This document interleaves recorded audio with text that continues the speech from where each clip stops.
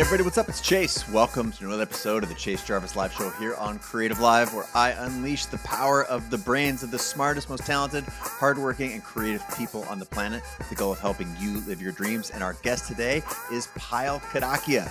You are probably familiar with the insane success of a company called ClassPass. Well, Payal is not only a mother and artist, but she's also the entrepreneur that started that company. Again, more than 30,000 partner studios across 30 countries and 100 million hours of workouts that you signed up for in order to make her company come to life as one of the premier ways that anyone can have access to boutique studios. This is a huge episode. Payal comes from an Indian American background. She was a consultant at Bain and then left that safe world, the safety net that our parents and our career counselors all told us to chase to pursue her dreams. And in this episode, we talk about that leap. We talk about how when you have a purpose, how the judgment and outside influence of others, how it impacts you a lot less because you're doing the true thing that you're supposed to be doing. We talked about why doing things that light you up will also impact other areas of your life in the most positive and fruitful and beneficial way. And lastly, we cover things like entrepreneurship and how it looks like science from the outside, but how she knows, I know, and so many of the best entrepreneurs in the world know that it's actually an art. I'm going to get out of the way and let you enjoy this conversation between yours truly and Payal Kadakia. Hey, before we get into the show, I want to give a quick shout out to our sponsor, CreativeLive. CreativeLive is the best online platform for creative, entrepreneur, and freelance learning, hands down. If you're not familiar with it, a CreativeLive subscription includes access to more than 2,000 classes in art, photography, filmmaking, design, business, entrepreneurship, and more. And those classes are taught by the world's top experts, people who have won Pulitzer Prizes, people who have won Grammys, Oscars, Emmys, you name it. It's where the best and the best go to teach. Now, since day one, CreativeLive has always been committed to streaming content for free for those who can't afford the subscription that gives you access to all 2,000 classes. So in 2021, CreativeLive doubled down and launched a free program for those who could not afford it. That free program is called Back to Biz, and that helps specifically small businesses, entrepreneurs, and freelancers come back from economic challenges presented over the past 2 years of the pandemic. That free content is available if you want to check that out at creativelive.com/backtobiz. That's BACKTOBIZ, creativelive.com/backtobiz. So check it out and let's get back into the show. Payal, thank you so much for being on the show. Welcome. Thanks for having me, Chase. Great to be here. Well, I have been looking forward to this for a long time. I got your new book. I got my mitts on your new book early, but long before you wrote the book, I was paying attention to what you're doing now more than a decade ago when you started your company. And rather than me, giving all this away, I would love for you to start out by orienting our listeners to folks maybe who might not be familiar with you or your work. Of course, You've created something that millions of people use all over the world, but I don't want to make any assumptions for our listeners. So maybe open up with a little bit of a background on who you are, how you think and talk about yourself and your history, and take us up to modern times. All right. I'll try and keep it short because we know that these stories can be long, but really my story starts with when I was 3 years old and fell in love with dance. And the thread of dance in my life was so important to me, really was my place to be centered, to be creative, to be myself. And I really fought to keep dance in my life through college years, through my professional life. And, I would say that afterwards, I got to a place in my career where I really wanted to find a place where I could dance and, do something for the world that would give them what I always felt in dance as well. And that led me to building a company that was called ClassPass. And so that really came out of my own passion for wanting to build a company to help people really find classes and find passions in their life, because I truly feel that, our passions and activities in our life are really what make us exceptional, and we should never let go of those things. So ClassPass, it's all over the globe. It helps you get access to different studios and gyms in your local area. We worked with 30,000 different partners around the globe. And we sold the company at the end of last year.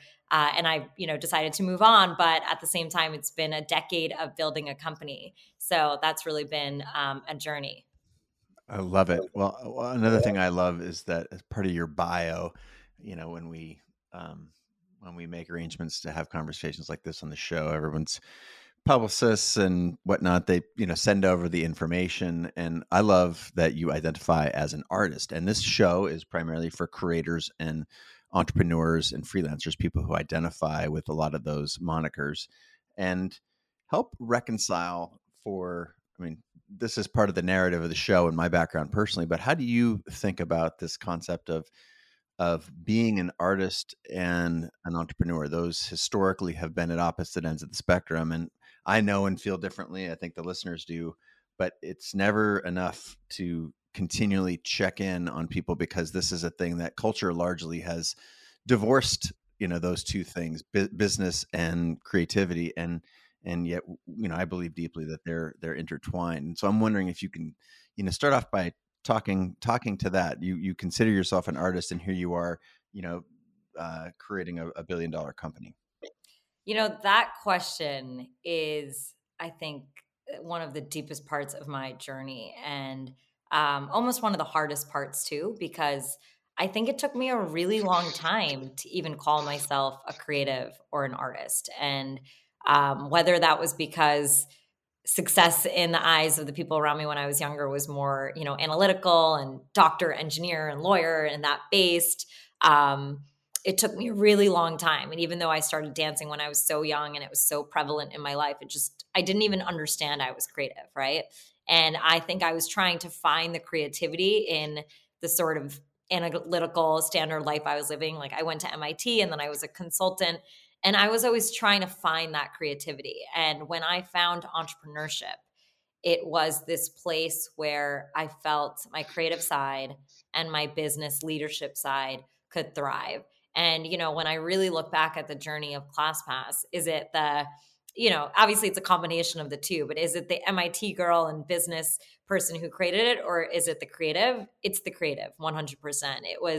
It's the creative that connected those dots. It was the creative that was seeing something in the human behavior of my product that helped me think through, how do I solve this when it wasn't working, And I really actually think that people don't always highlight that, especially in the tech world. Like, I think it's something that, creativity is sort of like a job you hire for, but at the end of the day, I think founders who think in a creative mindset are the ones who are able to build these new blueprints for the world, right? Build these new product ideas that didn't exist before, because it requires that out of box thinking. And I am really grateful to my creative side for always giving me that ability to think out of the box, because then when I saw this, idea, and when I started being an entrepreneur, I didn't follow anything because there was nothing to follow. And I just followed my mind and my problem that I wanted to solve.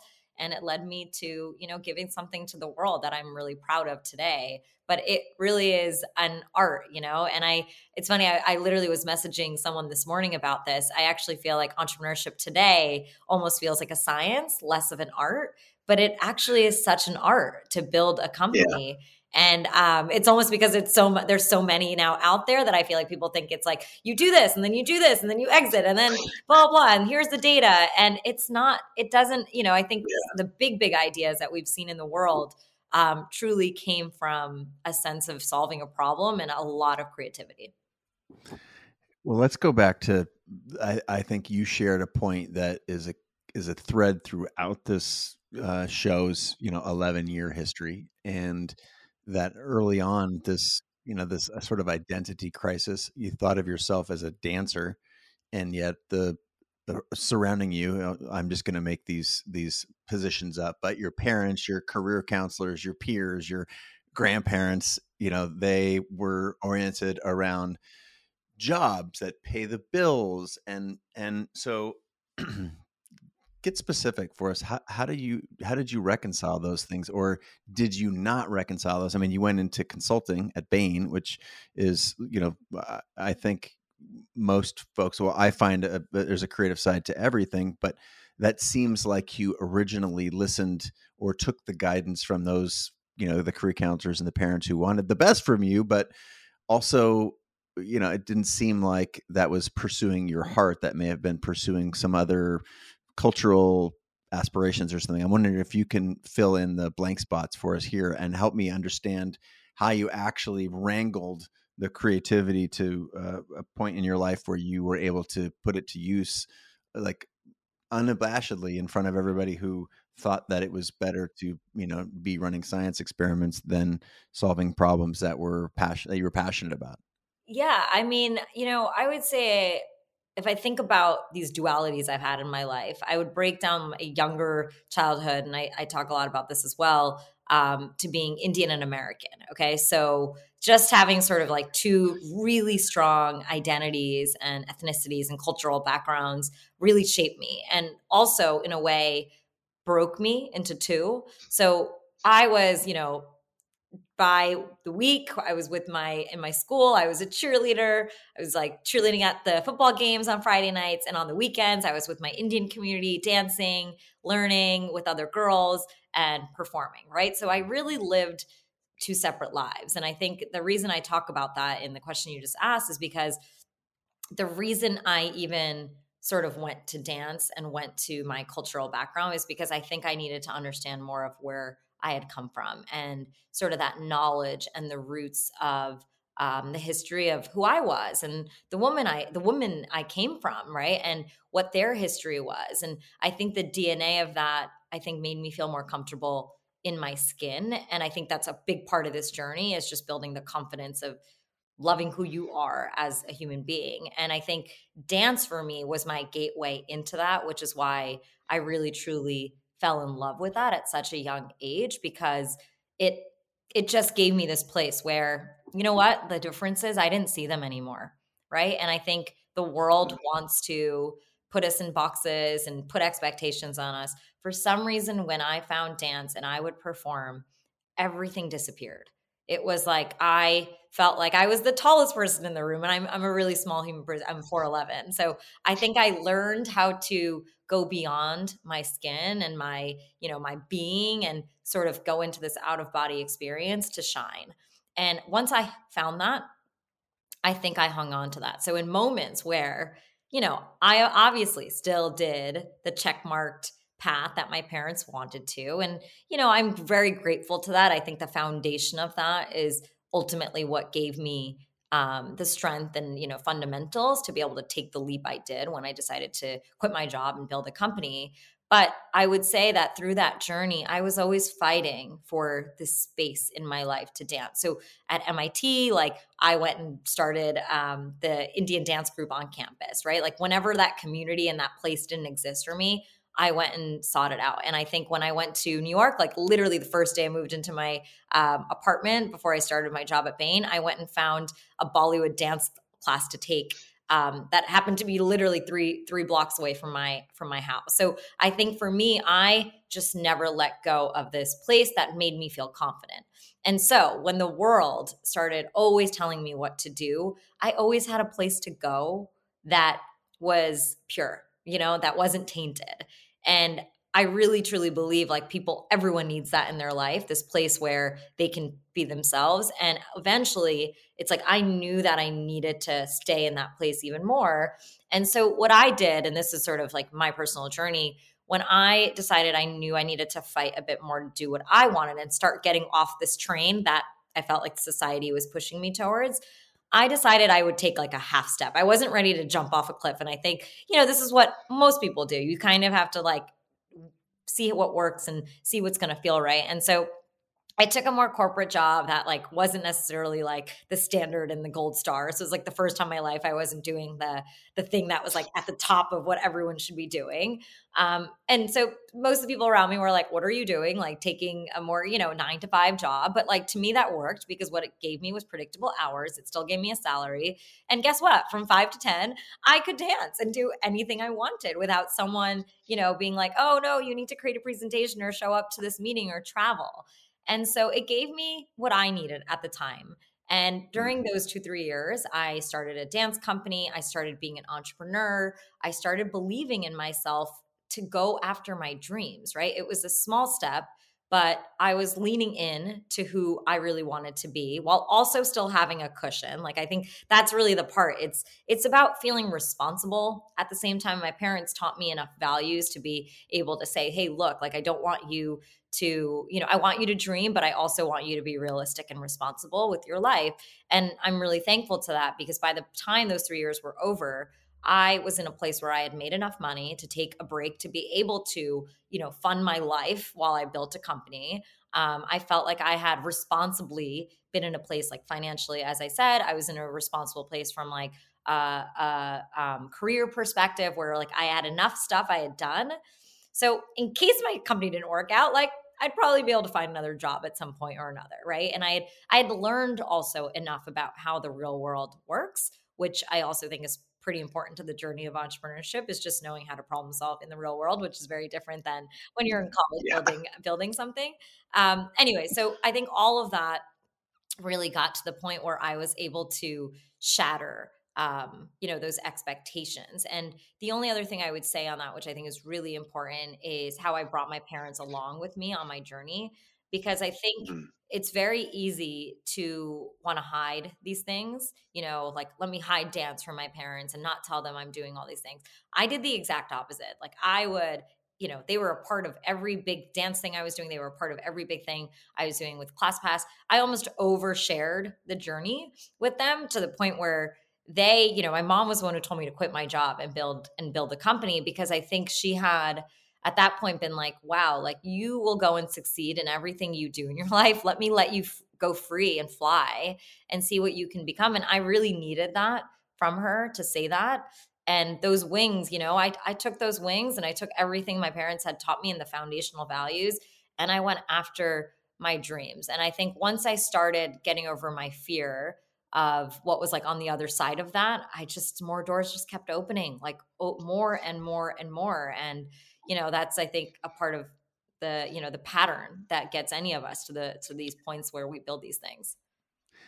Yeah, I love the idea. I don't know if you call that a half step or half measure. I forget the word you used, but I think there's this notion that we have to get a new set of friends and move to Paris and wear a beret and smoke the cigarette, and that sort of pursuing your creativity has to take some radical, different shape. And the reality is, and for so many of the guests on the show, this is another really common theme, that is the belief that the entrepreneur puts it all on black and bets. And but the reality is that my experience was the same. I waited tables and tended bar so that I could have the maximum amount of flexibility and the maximum time to pursue the thing that I wanted to pursue on the side. So I think it's fascinating, and it's a very clear takeaway for our listeners that is an untruth, and that you said responsible, and it makes me want to go to your book. There's a line in here that I highlighted: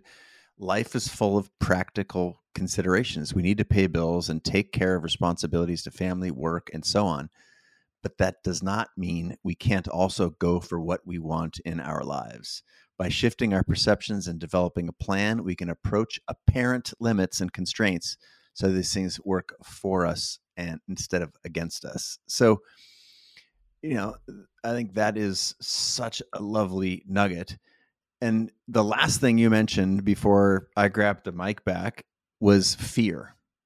And if I've got a list of things that I want to talk to you about, and it's almost like you're looking at my notes here, because the next card that I wanted to turn over in the deck is a card about fear. And I think it's my dear friend and numerous guests time on the show here, Brene Brown, talks about gold-plated grit, where we take the hard things in our life, and in interviews like this, we say, "Oh yeah, it was so hard."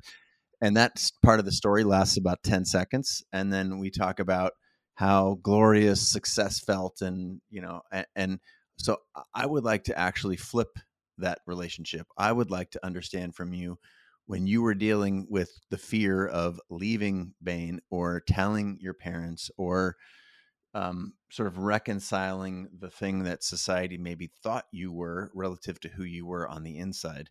Talk to us about the fear. What was especially hard about it? And were there any times where you severely doubted some of your decisions? Yes. All right. So, I think the biggest decision after, I finally got my parents and everything on board was quitting my job. I think that's really, the big one, because up until then, I still had an income, right? And I still had a sense of a career and a place to go to work and structure, right? I think it comes down to a lot of those things of people who can tell you what to do and tell you how to show up and feeling like you're moving forward. And then when you no longer have that, what is moving you forward in life compared to what other people are thinking, right? Um, and, to get to that moment, like I said, I think I had thought about different ideas to build at the time, and ClassPass was obviously at the top of, hey, like I could go build a company, I can go build a startup. But what I really needed to do is just to give myself the freedom, right, to just think and dream at the time. And first, like getting my parents on board was important. Second, kind of having some sort of financial plan was also important to me. And I think these are the things that help me get over my fear, right? And I think I call these risk calculations, right? Like at the end of the day, this is not jumping off a cliff. This is about calculating risk. And I was calculating my risk, right? Of how much time do I have? My dad and I sat down and we went through my money, and I had 3 years, to kind of live off of my savings for that time after, basically sacrificing my life for 6 years and not doing anything. I had earned myself 3 years to go make an impact on what I wanted to do, which was, it was nice to know how much time I had, right? It wasn't 10 years and it wasn't one, right? It was 3 years, and that was good. So, the day I really went in to quit, I think it's just scary. It's just scary doing what you can't see anyone else doing. And you look around, and this was a part of one of the shocking parts to me. I have obviously a lot of people who are older than me who are succeeding at work that I'm about to be like, bye, like I'm leaving, and I'm going to tell them that. Why didn't they do that? Like, what path am I following? And I remember after I like told my boss, and then I started like telling everyone else on my team, the interesting thing that happened was, one, every single person was like, how do I help you? Like, do you need anything? I'm here, which was like kind of interesting to be like, wait a second, like you usually, like, these were people I either reported into or, I was like, okay, great. Like, sure. Like, actually I do need help with this. That was just an interesting thing. I think when people see you doing what you love, they want to truly help you. So that was like just an interesting thing that happened right away. And then the other part, which was kind of interesting, is I felt like they looked at me with the sense of, oh my God, I wish I had the guts to do that too. And I was obviously like much younger than a lot of these people. And when I saw that, I was like, wow, I am making the right decision. And I'm just doing it when I'm really young. And I could tell in their voices, they were like, I wish I could do the same thing and go and live my dream. Right. And so I think, I remember walking in and that feeling, and I didn't know what door was on the other side. Like I truly believe in, the quote, your greatest life is on the other side of your greatest fear, because I walked out that day I quit my job with a $10,000 check from one of the executives at my company, because I decided to tell people what I was doing and what I was passionate about, and he was interested. And he was like, actually, I want to invest. And he also introduced me to someone at a tech incubator, which was, life-changing for my company. And so I couldn't believe it, like the amount of doors that started opening right after. And, they were smaller doors, but they were doors. And I thought, going back to the question of fear, what did I think was going to happen? You think the doors are closing and they're going to stay closed, and you're going to be stuck in a box in a way, like that's the fear. But you have to believe, like, actually, like closing that door is going to open a whole set of new doors that will just actually go bigger and bigger. And this was never the path you were actually supposed to be on. And once I really started living in that life and journey, and like you said, going back to the half step was like me starting to kind of dabble in that and seeing the doors, but not like fully closing the door that was going to unleash me. I was kind of living that like plan A, plan B life. I know a lot of people have side hustles and stuff, but I ended up at a place where I felt like I was split in two again, like back to the whole Indian American thing. I was being two different people. Like I was showing up to work and like crunching numbers in Excel. And then like at night, I was this like amazing, incredible performer who was like ending up on like in the New York Times. Like it was like I literally was living two different lives. And I felt like the world was also guiding me towards listening to my passion. You know, there were things that happened during that journey.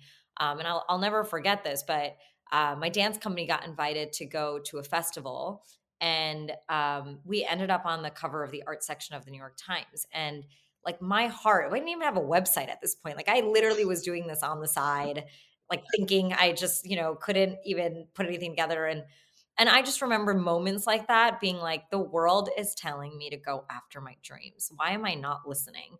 And I think if you start listening, the universe also does guide you towards your passion and purpose. If you need a guide, it's inside of you already.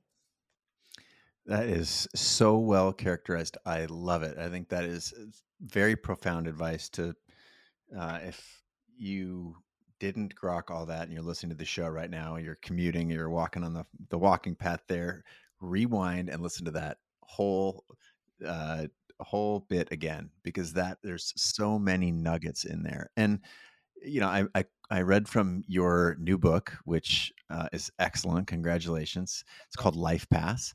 I read from that early on just a moment ago about the practical consideration about life. And the next paragraph is about, I love how you organize the book, by the way, and talks about how part one is focusing on shifting perspectives by identifying our own mental hinders. And I'm hoping to now take this conversation from this idea: you tap into it, you dip your toe in it first, and then you got, you created a cushion for yourself so that you were able to go all in on your dreams. And it seemed like in your story you were your own mental blocker, right? And it was until you took those steps that you saw the doors opening and you realized that all this stuff is happening for you, not to you. And I couldn't help but notice that I think it was the opening chapter is calling. And I wrote a book called Creative Calling. And so this notion of the universe sort of pulling you like a tractor beam in Star Wars or something, I'm wondering if you can validate that or how you can characterize. I mean, obviously, folks, you got to read the book. It's amazing. But, why did you open with this concept of a calling? So when you talk about mental hindrances, right? And I think about what people always tell me, like why they aren't living, the life they want. The number one question to ask yourself and really get over is, where do you want to go? If I can tell you all the roadblocks to get through and how to get through them, right? And give you a plan, but you need to know where you're going. I can't tell you that. No one can tell you that. And, I always felt pretty lucky that I found something when I was really young, but I think people can find it at any point in their life. But having that why and that true north is the anchor, right? That will help you when those trees fall in the woods. You still know which direction you need to go. You just got to get over that tree. And, the whole book is set up to get over those trees, but the North Star comes from who you are, and you need to find that, right? Because look, like figuring out what to do to just kind of appease society and appease what other people want from you, yeah, you'll move forward in life. But to have that rich, fulfilling life comes from having something that you deeply, deeply care about. And the way I define a calling is really about something that you love doing, but it's in service of other people, right? Because that's truly what we're all meant to do. Is it's actually about doing something you love and that you feel connected to and fuels you, but it's about the fact that it actually provides something and impacts other people. And I think that's a very different way to look at a calling. That's what actually makes it fulfilling, is that it's in service of other people. And whether it was performance for me, which honestly, like people, I didn't dance for myself. I danced because I wanted to make other people feel. And even ClassPass, that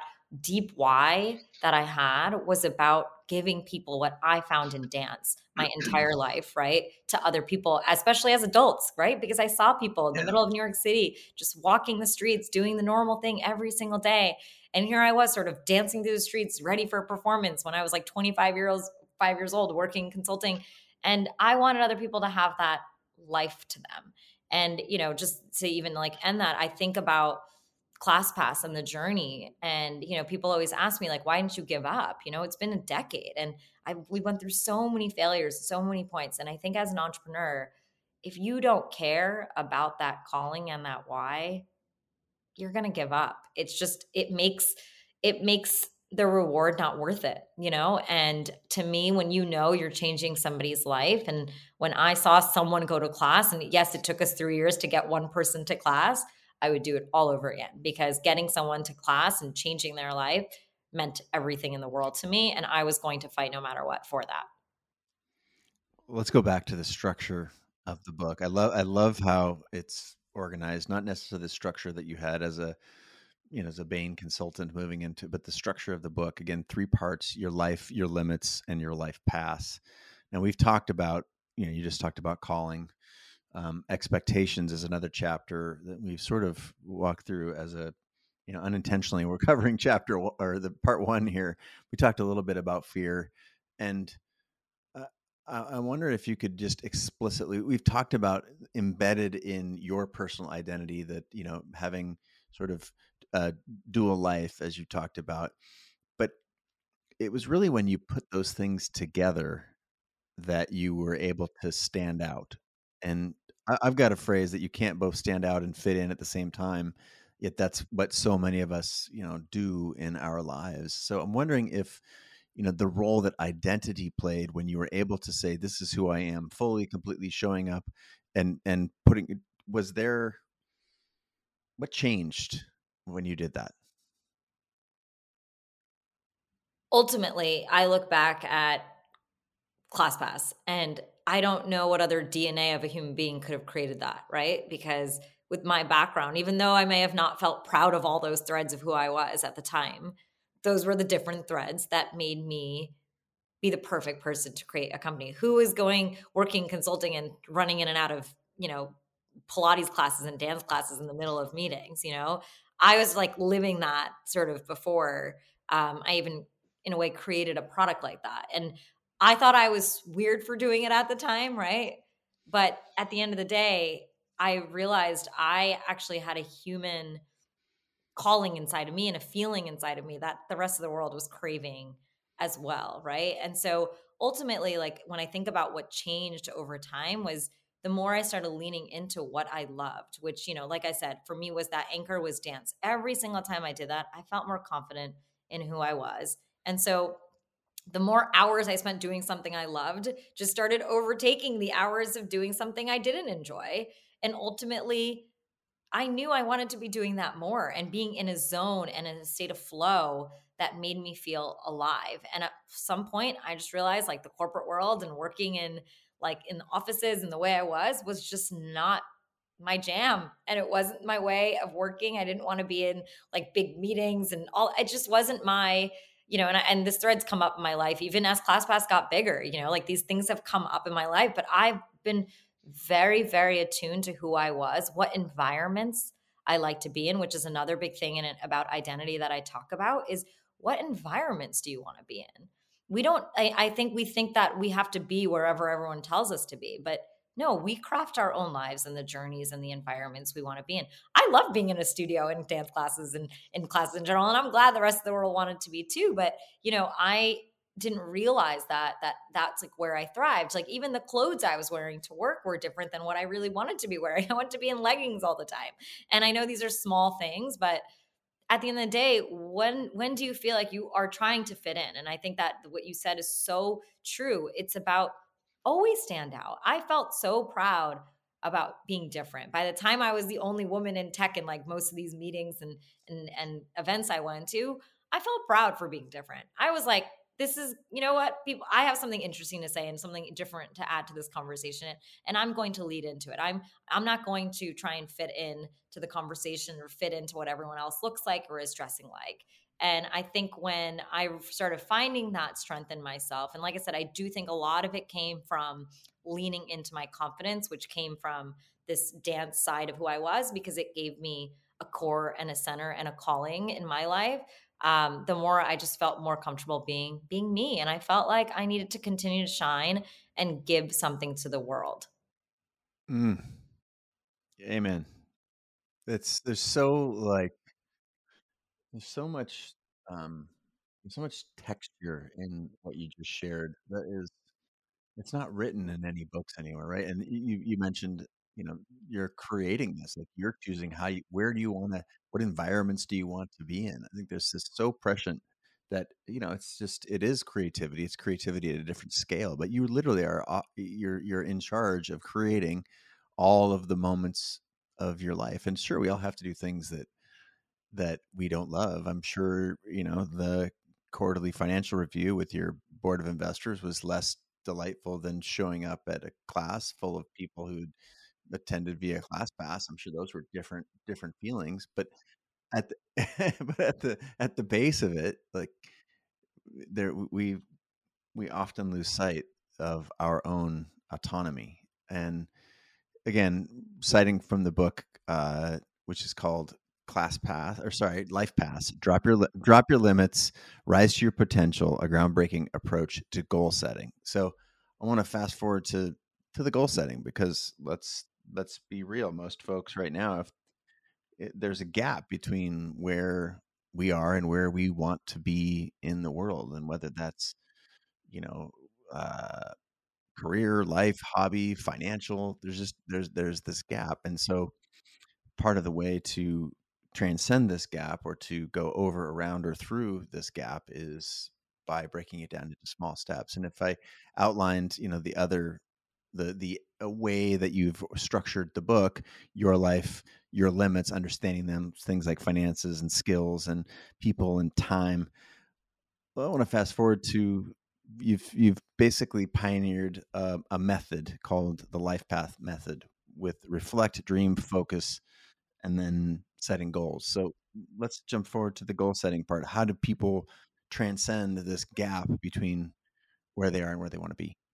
Absolutely. So, I'll give you a little bit of background on also the method, which actually for me came up in my life during a really hard time, right? I think I needed a system that would help me succeed and thrive in my personal life as much as my professional life. So at this point in my life, like I kind of knew I had just sort of created ClassPass and like it was going viral.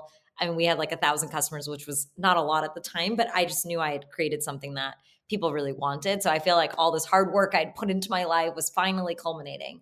But then I looked at my personal life and I mean, I was single. I was like spending the holidays by myself. Like it was like my health was bad.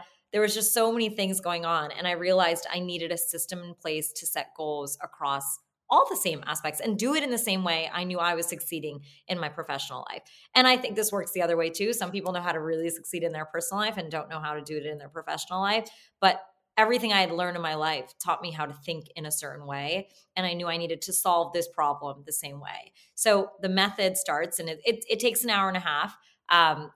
So we can't go through the whole thing right now, but the main steps of it are, the first step is to reflect, to really think back at your life and come up with sort of the words that would anchor you in where you've been over this past year. I think in order to figure out where we want to go, we need to know where we've been and what we're starting from.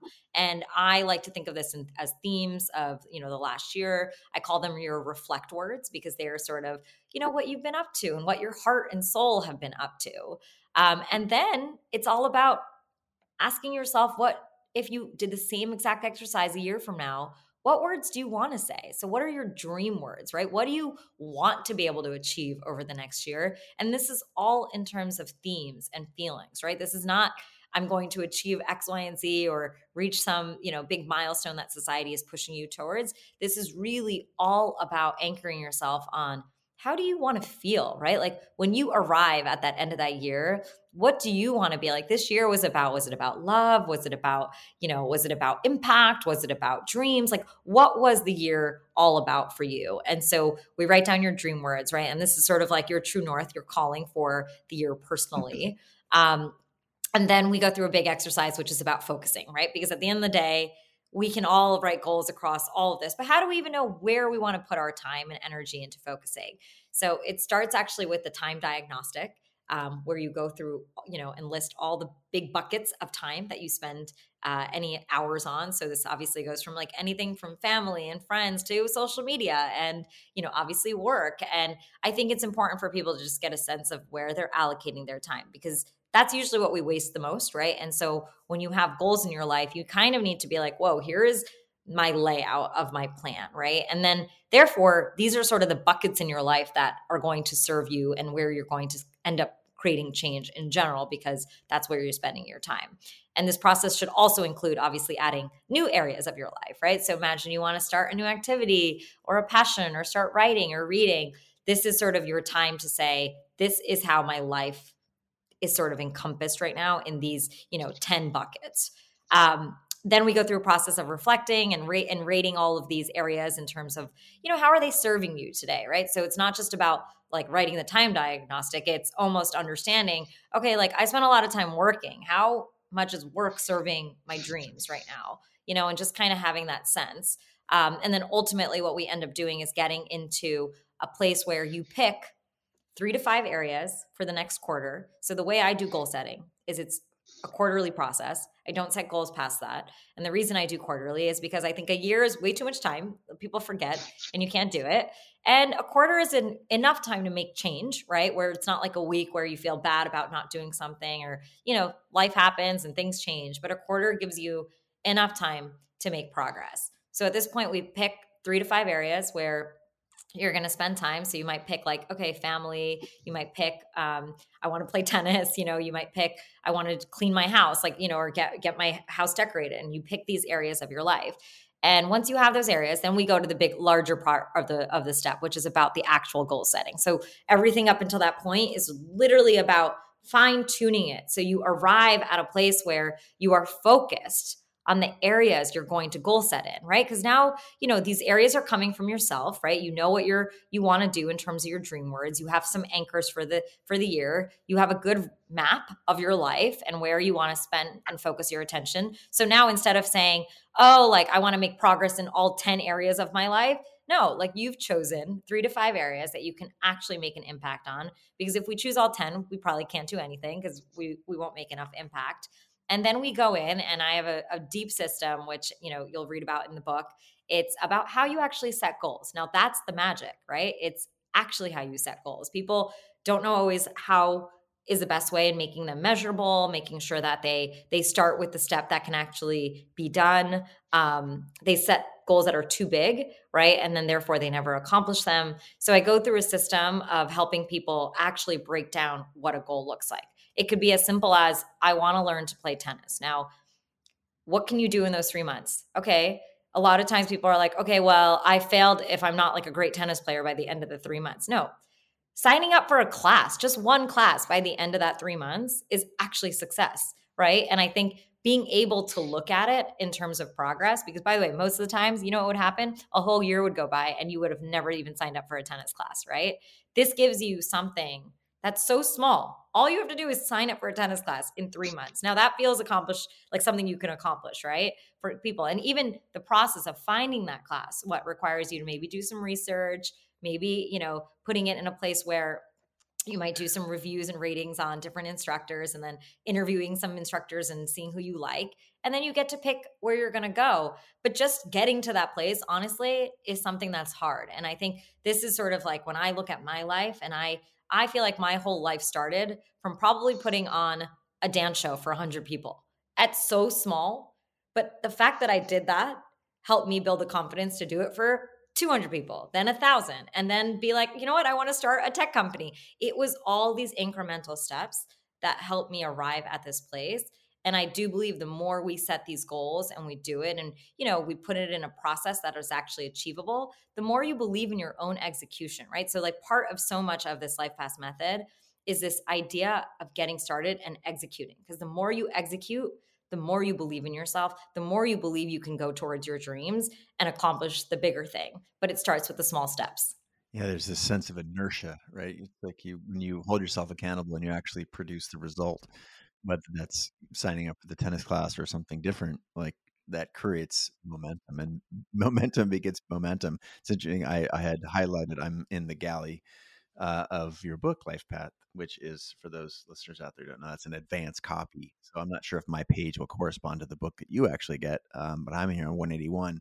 The area is just one of the things I love about the book. It's very actionable, right? These forms are actually in the book that you can, how do you prioritize your time? How do you, stack rank these things in importance?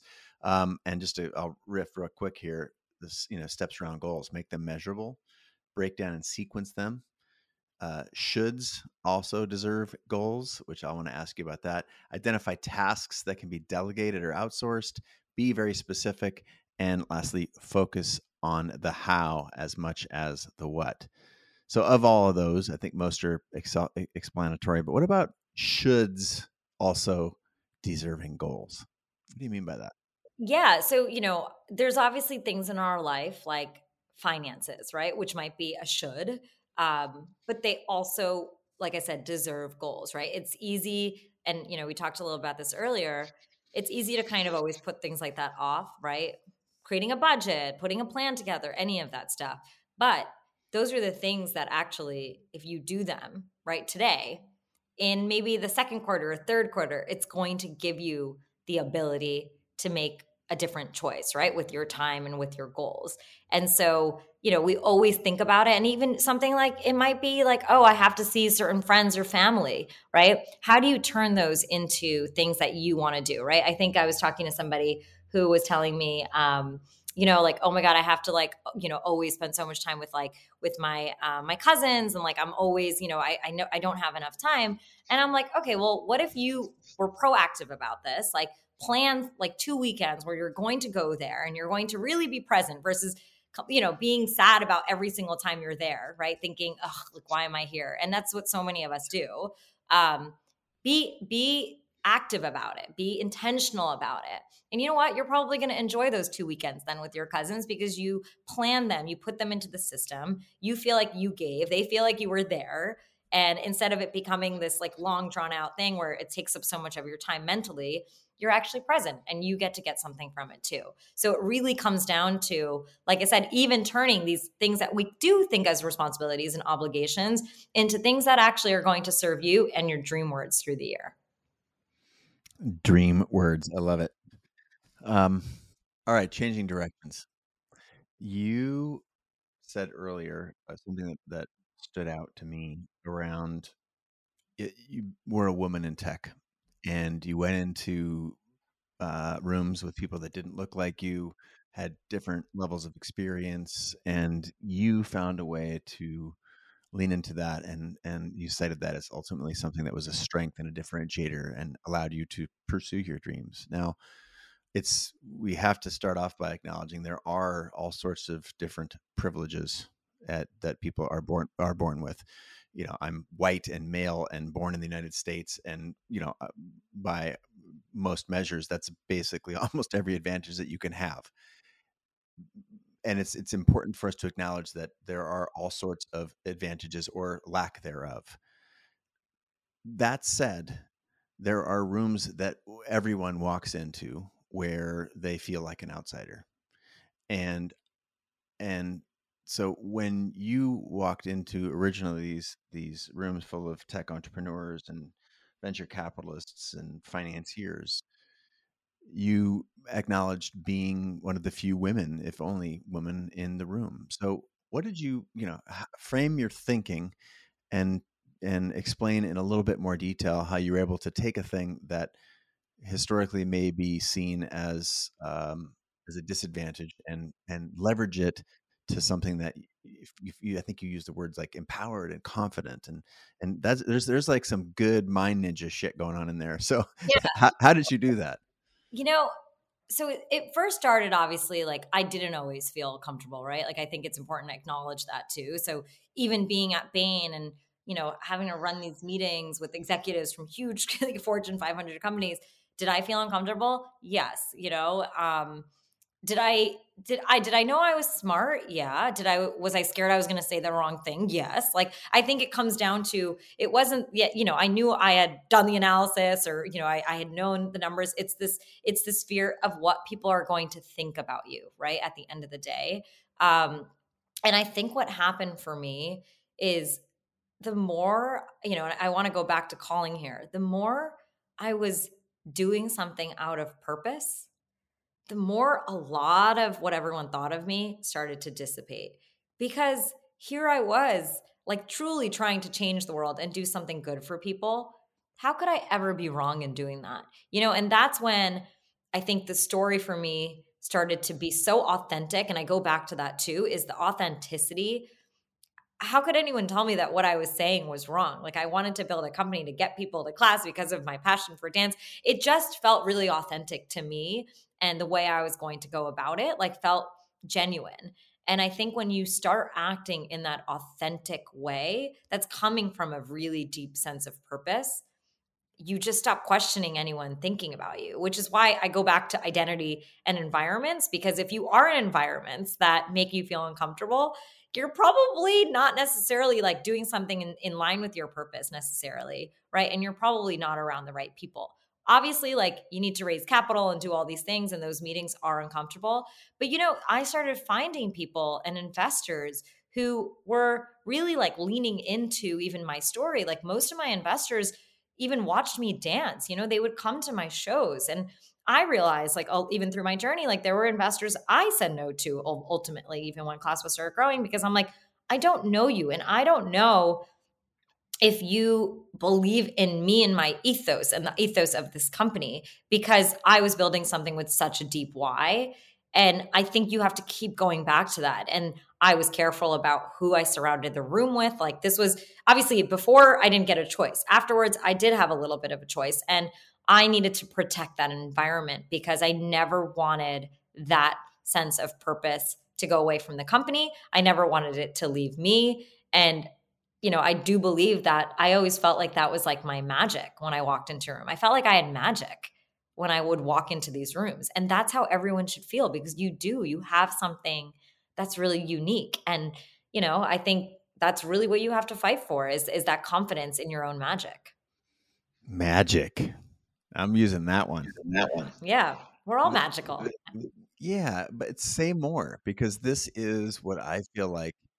The purpose of this show is to help connect people with their passions so that they can live their dreams, because that, I believe, that is like the rocket ship to achievement, success, and most importantly, I would say fulfillment, is doing the thing that you are put on this planet to do. And maybe you have to experiment a little bit to find that. And we explored early on where the inputs are coming is your parents, your career counselor, do the responsible thing, or it doesn't mean getting a new set of friends, but give some advice on this passion piece, because now more than ever before, right? We live in a culture where 50 million Americans have a side hustle, and that's growing, right? That is like a huge piece of the workforce. Now, if we can get more people, the calculus that I do is if we can get more people doing the things that they love and pursuing their passion and the purpose that they were put on this planet to do,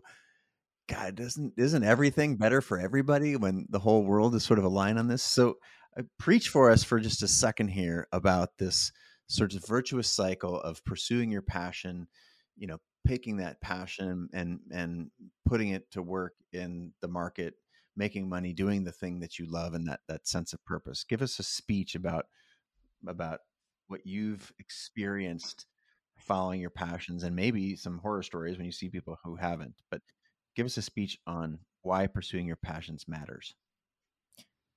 I mean, what is a rich life? A rich life is one that is fulfilled. It is not chasing, the vices in the world of power, money, needing to have things and materialistic things. I think we think that those things are what bring happiness, but those are not. And, I'll be 100% honest in saying this. When I went to start ClassPass, did I ever think about the money it would give me, the potential fame it would give me, any of that? No, I didn't think about any of those things. I thought about solving a problem in the world for people. And I think when you are driven by such passion and purpose, your decisions in your life all connect into something greater and so much more fulfilling than living a life that, like I said, is chasing money or, chasing power.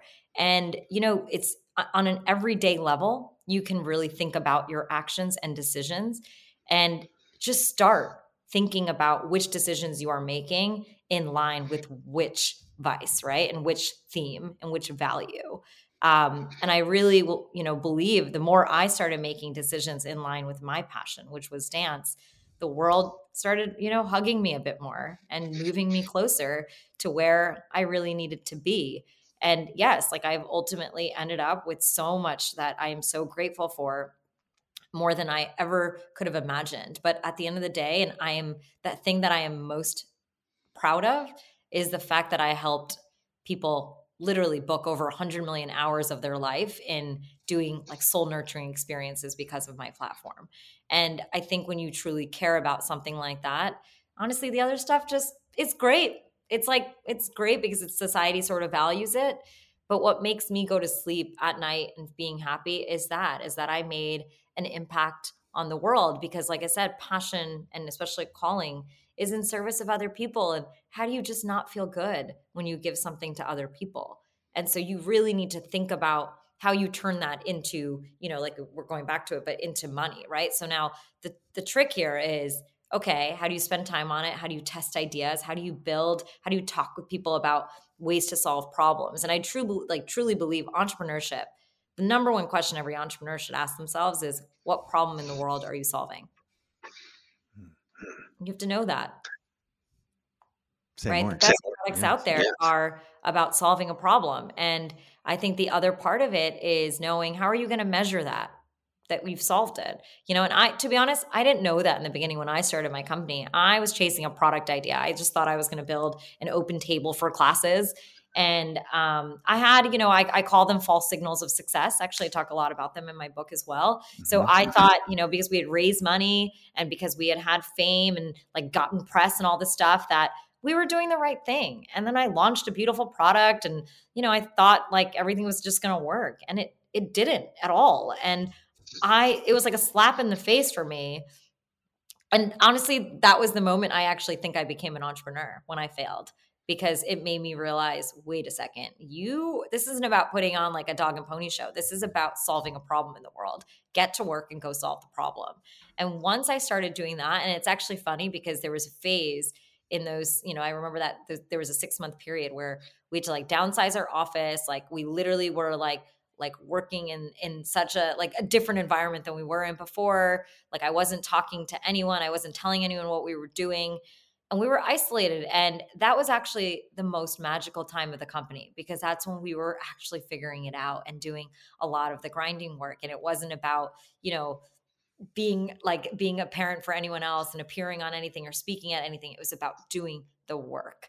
And I think when you are doing the work and you are passionate about it, everything else really goes away. Gotta love the process. Payal, congrats on the book. Life Pass. Again, the subhead, Life Pass, drop your limits, rise to your potential, a groundbreaking approach to goal setting.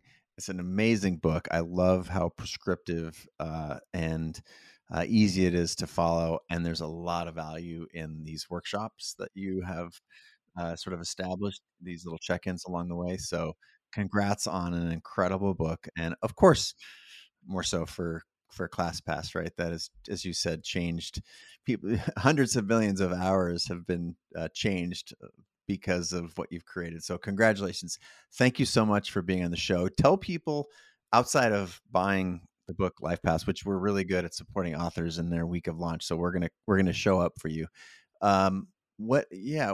Where else would you steer people to know more about you, to get more connected? I know the dance studio and maybe it's social media. Where would you steer? I'm on Instagram. I'm at Payal. That's Payal. And then, my dance company, it's SA Dance Company. You can find us. And if you want to learn more about, Indian dance and our amazing culture, you can go there as well. Payal, thanks so much for being on the show. Congratulations again. And to everybody out there in the world, let's show up. And it's really an incredible book. Congratulations. Thanks again. And until next time, I bid you and everybody else out there in the world adieu. Thank you so much for having me. Bye. All right, that's a wrap on today's episode. But before you go, just one more quick thing. I want to remind us that we have headed into a new year here, 2022, and I want to encourage you to continue to invest in yourself. Now, it's so easy for us to fall into ruts, right? To delay our growth and our personal development because we aren't actively learning and educating. Now, I may be speaking to the wrong crew here because that's probably the reason you're listening to the show. You want to grow and develop. And that's one of the reasons this show is free. But if you do decide that you want to progress beyond just this show, this free show that's been now going for 12 years, and get to the next level, I would love to invite you to make a tiny investment of $15 a month into a CreativeLive subscription. For just the price of a couple cups of coffee, CreativeLive has more than 2,000 classes that you'll have access to that will help you create the living and life of your dreams. Now, we've had fans and students, people who have paid attention to the show for a long time, go on to write best-selling books, to make award-winning films, to start incredible, innovative businesses. Now, all of that was powered through a CreativeLive subscription. No, not all of it. Now the testimonials are clear. So much of that has been powered by CreativeLive subscriptions. Again, for just $15 a month, you can unlock 2,000 classes taught by the world's top experts, and you can learn at your own pace. So I encourage you to check it out. Go to creativelive.com/creatorpass and get going.